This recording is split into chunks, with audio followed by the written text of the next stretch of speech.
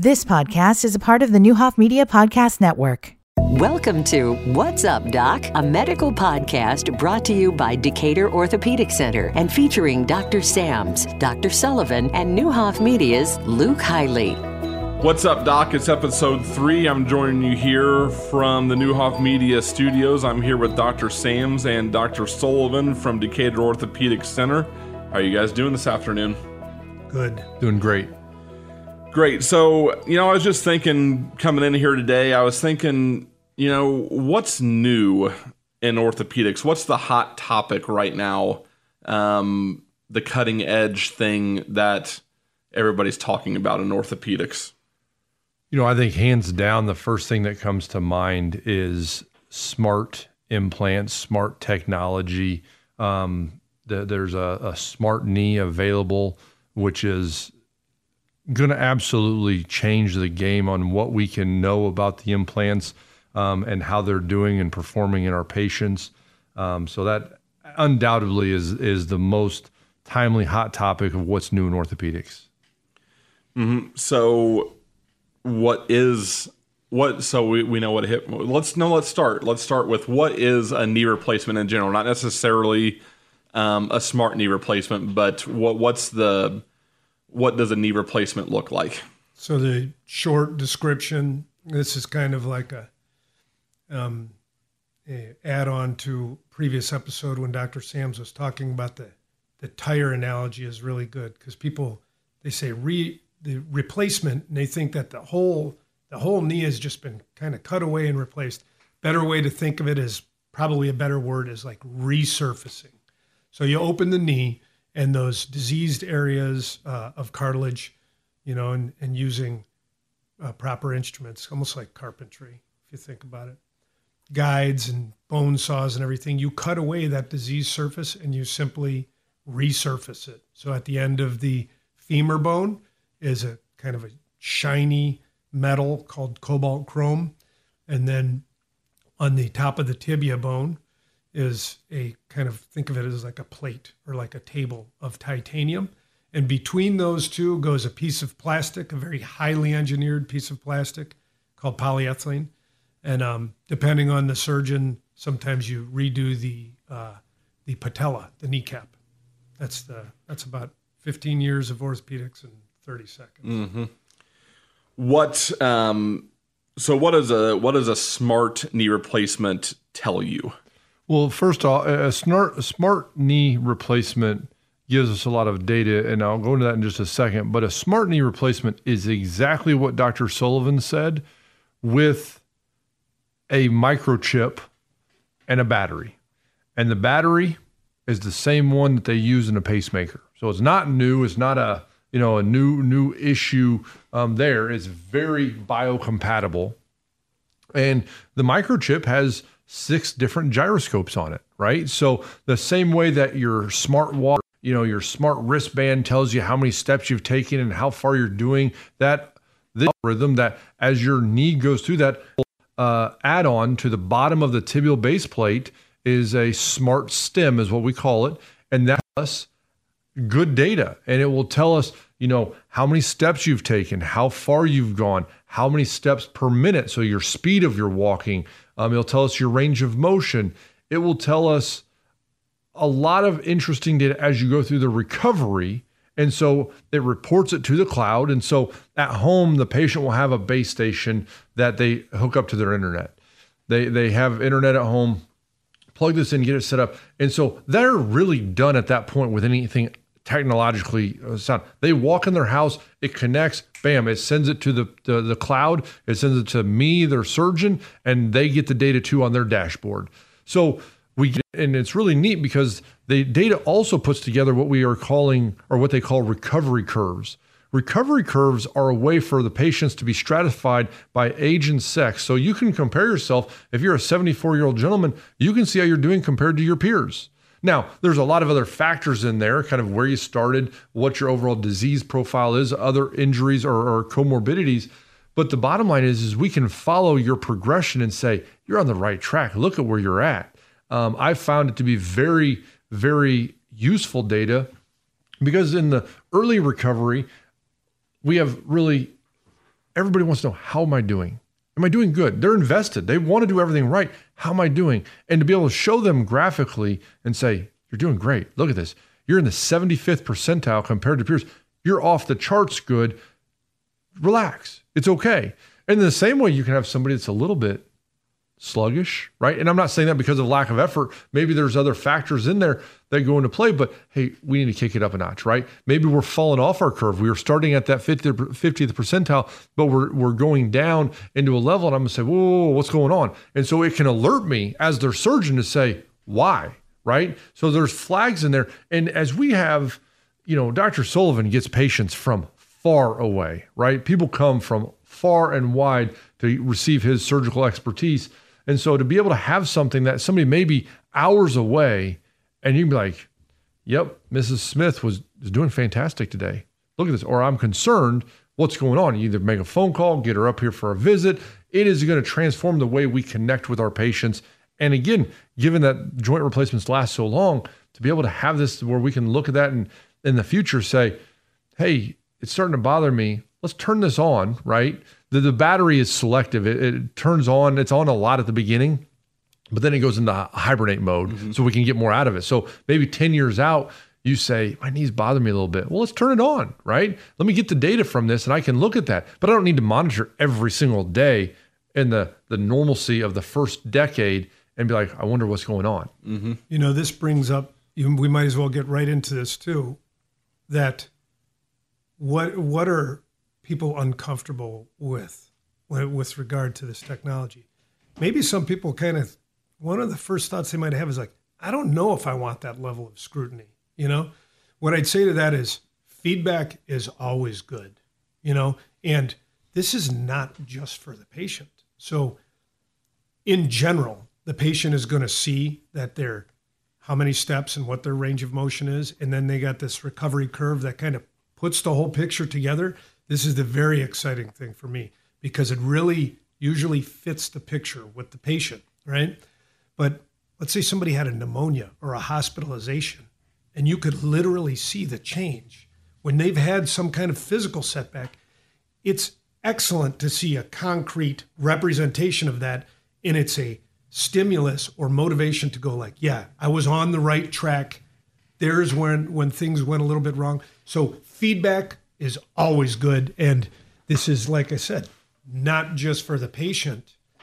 One thing that is, I think everybody should be excited about is surgeons are going to be held to a standard for this. Because for years, we have these articles, all this science. There's talk about, the average range of motion with this particular implant. You're kind of like, well, how do you really know? Who's measuring it? Physical therapist, some resident at some crowded university setting?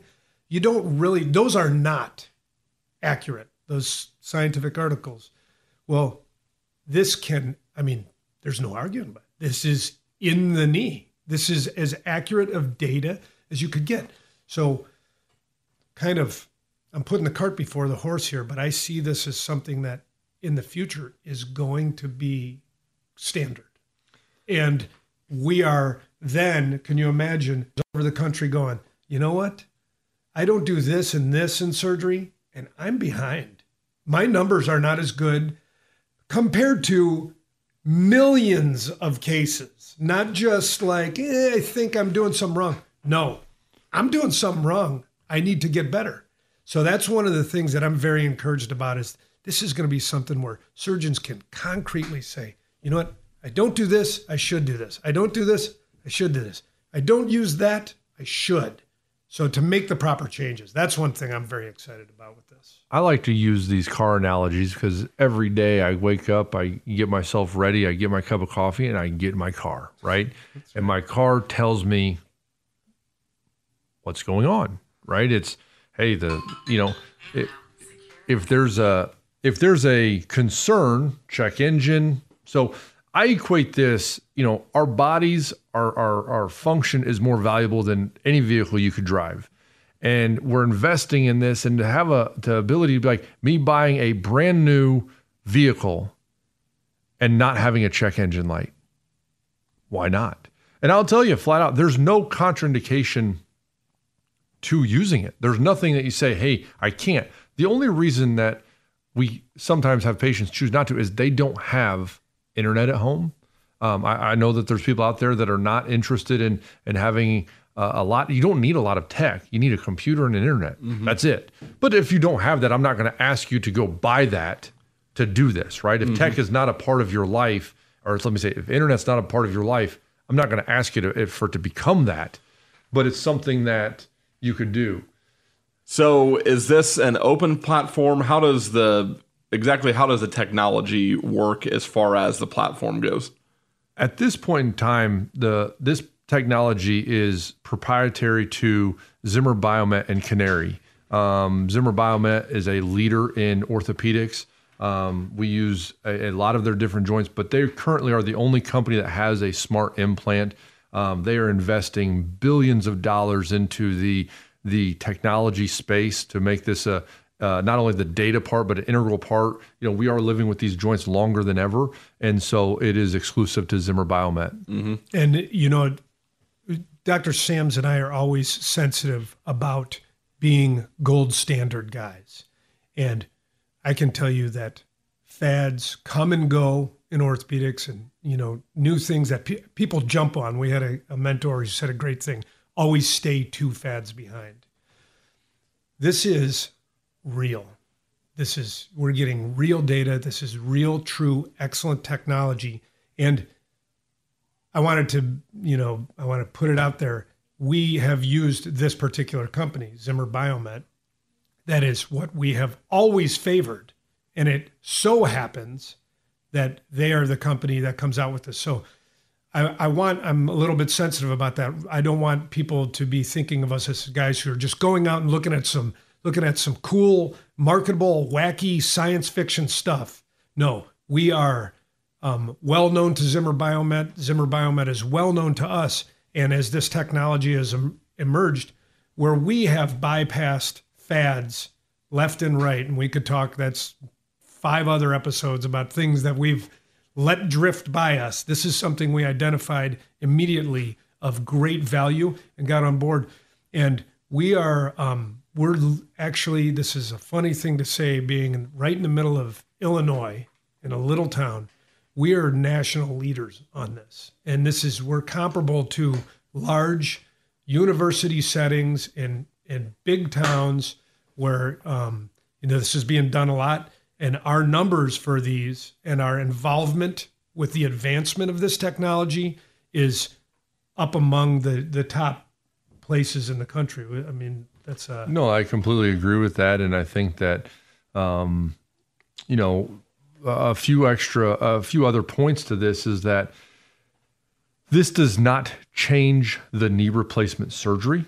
It does not add time, and it does not add cost. So that can't be stated enough. One of the things that, some people introduce new technologies and it's like, but it takes me twice as long to do it. I'm like, well, that doesn't make sense. This does not add time. It does not add complexity. And to say it doesn't add cost either. It's not something that the patient says, yeah, I want the smart knee, but it's going to cost me an extra few $1,000. Not the case. So I think it is for everybody. It really is something that we can all embrace as we go forward. The barriers right now along those lines, we are just now in an age where there are still people alive that are not tech savvy, like are no tech. My father-in-law, George, God bless him, Papa, guy doesn't even have a computer. Doesn't want a computer, doesn't want the internet. Just made him get a smartphone recently, right? And that's just the case. There's people who are alive that are like that. In not so many years, everybody will have been brought up with a certain amount of technology. So right now, it's just one of those things. The only people that, like Dr. Sam said, we're not going to go force you to get a computer and go force you to do this. You need to do this. You need to do this. It's not like that. But back to my statement that this is going to be the standard and everybody is going to have it one day, it's because everybody's going to be tech savvy. They're going to live with this kind of technology. And this is the kind of thing that everybody could and really should have. Well, and speaking of technology, we before this, we were part of this, and, you have this phone in front of you that does so much. And how many times in life have you had that thing like, why can't this be better? My phone does this. If my phone can do this, why can't X, Y, or Z do this, right? Mm-hmm. And you get to this point in healthcare, and healthcare has its own unique challenges, but you're like, why can't this be better? And I think that this is that. I think that this is that where you say, you mean I can tell, my knee can tell me how it's doing. I can tell how my recovery is doing. And this isn't like, how do you feel? This is objective data. And so you get that. And we have this platform called My Mobility where it gives you the data. I mean, we used to give a binder of information to our patients and be like, here's the next 6 months. Here you go. Read it, highlight it, come back with questions. And now we have apps that walk you through and, hey, day 3, this is going to be a tough day. Maybe you want to ice a little bit more and give you the information you need in a piecemeal fashion. That is better, right? Mm-hmm. If you look at the compliance and you said, how can I know if my patients read that? I'm going to argue that the vast majority of people are not going to read all that information. But if I give it to them in bite-sized information at the time that is relevant to them, that's better. And so that may be the now. That's the cool new thing in orthopedics where you can undergo a big surgery in a fashion where you got the right information at the right time and it's given good data so you can make real-time decisions. That is a really exciting use of technology in orthopedics. Does this cut down on the need for follow-up appointments, the number of follow-up appointments? I think it can. I think it will. But I also think that we honestly see a cut down or a decrease in the number of phone calls. So our teams will get less phone calls because if you get an app and it says, you know what, day 5 is you expect to experience this and this is normal. You don't get that call saying, is this normal? Mm-hmm. Right? So we definitely see that. Now, I think in the future right now, I think in the future, we will see maybe decreased visits, especially going back to where we're talking about patients come from far away.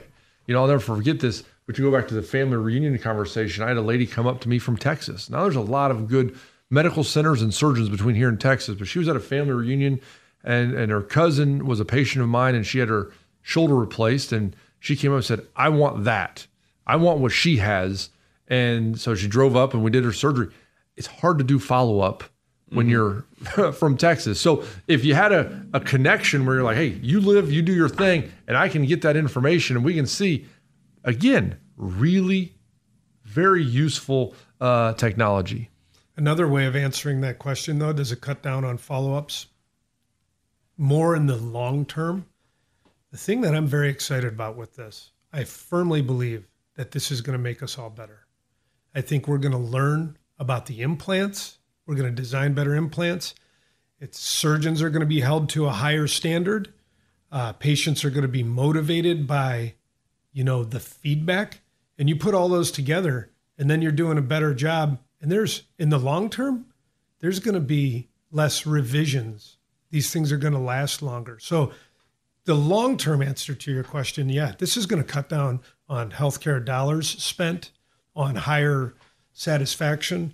So, right now, this technology it's by no means crude. Anyone who would say crude, those would just be the wrong words. But the fact is, it's like some range of motion data, some steps.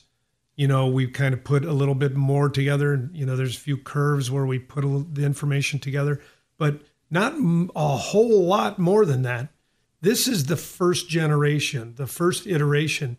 And I foresee this being something that it's going to tell us about how the knee moves. We call those kinematics in orthopedics, about stability, not just range of motion, but, is this knee stable? Is that stability based on the joint being unstable or a patient's weakness?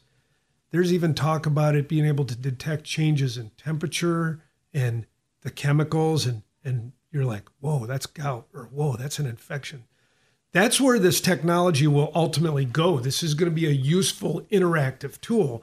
And that is, it's a little bit science fiction, but that is incredibly exciting.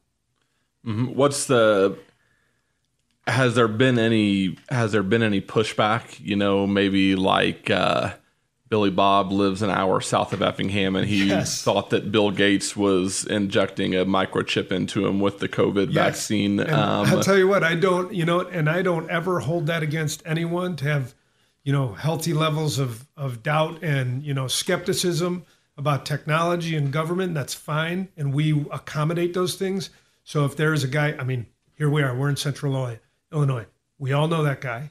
He's good buddies with us, Dr. Sam's golfs with him. I go to church with him. It's like, and there are those people that say, no, I'm not. What is that? Right. Mm-hmm. And fair enough. Nobody's going to twist your arm into it. I can just guarantee you that it's just a little darn antenna that sends us some steps and some range of motion data. It is not any of that, but I'm also going to not sit here and try and convince you otherwise. Right. If you are convinced. So there's no twisting of the arm. But what I would say is, I encourage everybody if they could look past it. You're doing not only yourself a service by getting feedback and learning about it, you're also your fellow man by helping advance the art and the science of joint replacement. You're helping your doctor. So, hey, if you're stuck on those things, that's fine. There's, It should be said that there is no GPS in this, right? So, right. Yeah. And again, I always joke because that has came up and people are like, I don't want anything to track me.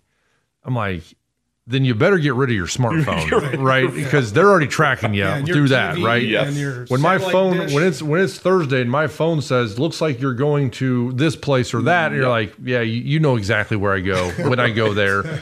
You're telling me my schedule. So I think it is important to say that it's not that. There is no tracker in it, but I understand the concern with that. It's funny.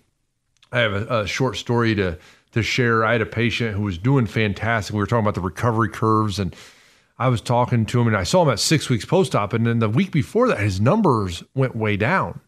And you can dive into it by the day, and I was like, man, it looks like on that weekend you really didn't do a whole lot. Was it okay? Did you have was it a bad day stiffness, or did you have to ice it a lot? And he goes, I was fishing. He goes, I just decided I was going fishing. So he's 5 weeks out from his surgery. He's standing in the stream. He's fishing all day. He goes, I didn't move a whole lot, but I was really happy.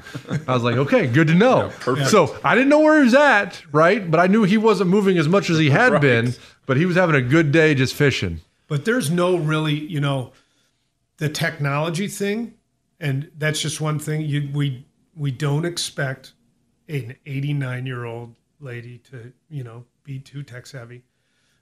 There's some of that, mistrust of an implant put in there. The other thing that has come up, and Dr. Sam's mentioned this, is the battery. Is this some kind of hazardous material? The best way to put it, it is the same similar technology. We have these types of technology in the heart, and it's the same battery as a pacemaker. So as far as, interactive communication, that technology exists. As far as the battery goes, you wouldn't hesitate to put this in your chest to take care of your heart. It is, it's not hazardous. So those probably three things. Mm-hmm. Is there something that going in here that's going to hurt me? No. Mistrust of getting it put in there. I get that. And then just tech savvy. But other than that, there's no barriers. And as these things fall to the wayside, this, again, I've said it probably 3 times. This should be the standard. It's going to be the standard. What percent, currently, what percent of knee replacements are smart knee replacements, at least for the two of you? I would estimate 60%. Now, there's a few differences because we have patients that are very young. We have patients that are older. We have the technology component of it. So, there's different styles, again, of what type of knee replacement. It's not available yet for partial knee replacement. So if you do a partial knee replacement, somebody is not capable of having that smart knee function. I think it will in the future. So that's my short answer. Yeah, and we're not in the spirit of we're not looking to put them in people that we think are going to have good outcomes. In the spirit of everybody in the future getting these, hey, I think, in fact, my first one was in a guy whose other leg was amputated. So and then we have people who are overweight or who have terrible deformities of the leg or who come to us with horrible range of motion. And the surgeon might say, I don't know if I want to put the smart knee in there because it's going to, my outcomes are not going to be great on this or whatever, Mm-hmm. No, we have from the get-go, all the hardest cases in the spirit of everybody getting it. From the get-go, we've been putting them in everyone we can. Mm-hmm. I think definitely says a lot about you guys and honestly about the mentality of surgeons in general. The fact that you, Dr. Sullivan, have talked multiple times about how not only is it important for the patients, but it will allow surgeons and doctors to be held more accountable for basically how good they are at their job. Yeah. And the thing is too, this is a push in medicine in general. There's a bunch of terms out there, but call it performance-based. And there's government programs, for God's sakes, trying to figure out surgeons' performances. And how do you do that when a certain area that more people are overweight, or they're from a certain area where there's more drug and alcohol use and there's going to be complication. You really can't standardize the performance, right? So everything we could do to truly know how we're performing, we have to do, if that's the way things are going to be going. And this is, again, this technology is going to be the thing that the surgeon really has to look in the mirror. Mm-hmm. So I've heard you mention range of motion a lot. Is there a metric that you feel is the most important metric as far as smart knee replacements go? One that if you see dip down might let you know that there is an issue? I think that is really a subject to opinion and needs to be bore out more in the literature. Right now we're using really the 6 or 7 different measures to figure that out, right? And I think that that's part of it. We're part of an ongoing study where we want to look at if there is a way to quantify which one of those. And we're talking about a gait quality index where you can kind of put a combination of those together. Mm-hmm. I think that we may need to use maybe artificial intelligence and we come up with that algorithm. To me, I will tell you that range of motion is very important. If you can't sit, past 90, your knee flex more than 90, you struggle with stairs, you struggle with getting out of your car, those things become more challenging. So that's an important thing. Now, the other part of that where there's some interest here early on is your gait speed. How quickly are you going? And does that correlate with satisfaction? So we're looking at that. I think that it all is very important, but I think that you also have to talk about where did that patient start, right? If I have the gentleman that plays tennis 6 days a week, right, and his BMI is 22 and he is a fit individual and his needs and expectations out of that knee are very different. And what trigger is going to make him say, I am now satisfied, versus somebody else that may have a much different clinical picture and they haven't bent their knee past 90 degrees in 20 years. It's a bowed leg, it's unstable, and you give them a stable knee and they may only flex to 100 and they love it. It is life-changing good. Yes. And so it really isn't fair to say that there's one, and I'm not saying you've asked that, it's really hard to say that there's one metric that says this is the golden ticket to understanding what makes a knee great. It really has to be slightly different, but I do think that there is an algorithm out there. I do think that there is a metric, and I think that that's where we come back with the gait quality index, yes. A number that what does represent, because it does not currently exist. Mm-hmm. And I reiterate too that range of motion is the first thing. With knee replacement, nothing happens until you got your range of motion, whatever it's going to be, till you've optimized your range of motion. After that, you get your full strength. And when those two things are in place, you get your full, pain relief and satisfaction and quality of life. That I just want to reiterate that. And then kind of what Dr. Sams is talking about, he hit on the thing that I am starting to see is the thing, which is this gait quality index. And I won't bore you too much here, but right now we got 5 or 6 little charts, right? And the thing is, I'll be going through my patient and I'll say, hey, she doesn't have the ideal range of motion. She doesn't have the, ideal number of steps. She loves it. This person here has a ton of steps and has the best range of motion and is not loving it, right? So like, I'm a little bit confused on what the data is telling me until we get to this one thing, which again, not going to bore you with this, but the gait quality index is kind of like putting the whole picture together. And I'm excited by the fact that that little chart there seems to match the patient. Mm-hmm. So this is my point, is we're going to be able to see these things on a chart that goes, all right, we're set, or hey, we need more work here. And that one thing that Dr. Sams is talking about, that gait quality index, is starting to become the thing to me that I think is going to be very valuable to us. Mm-hmm. Great, awesome conversation, guys. This is the type of stuff that I think makes this podcast, it's endlessly interesting to me, and I'm sure our listeners are loving it too. So really appreciate you guys taking the time. Reminds me if our friends at Zimmer Biomet are listening in. Awesome sponsorship opportunity today. They got a couple of plugs. Absolutely. So we really appreciate that if our friends at Zimmer Biomet are listening today. Nice. All right, guys, I appreciate it. You guys have a great rest of your night, and we'll talk soon. Thanks. Thank you. Thank you. You've been listening to the Neuhoff Media Podcast Network. For more, visit neuhoffmedia.com.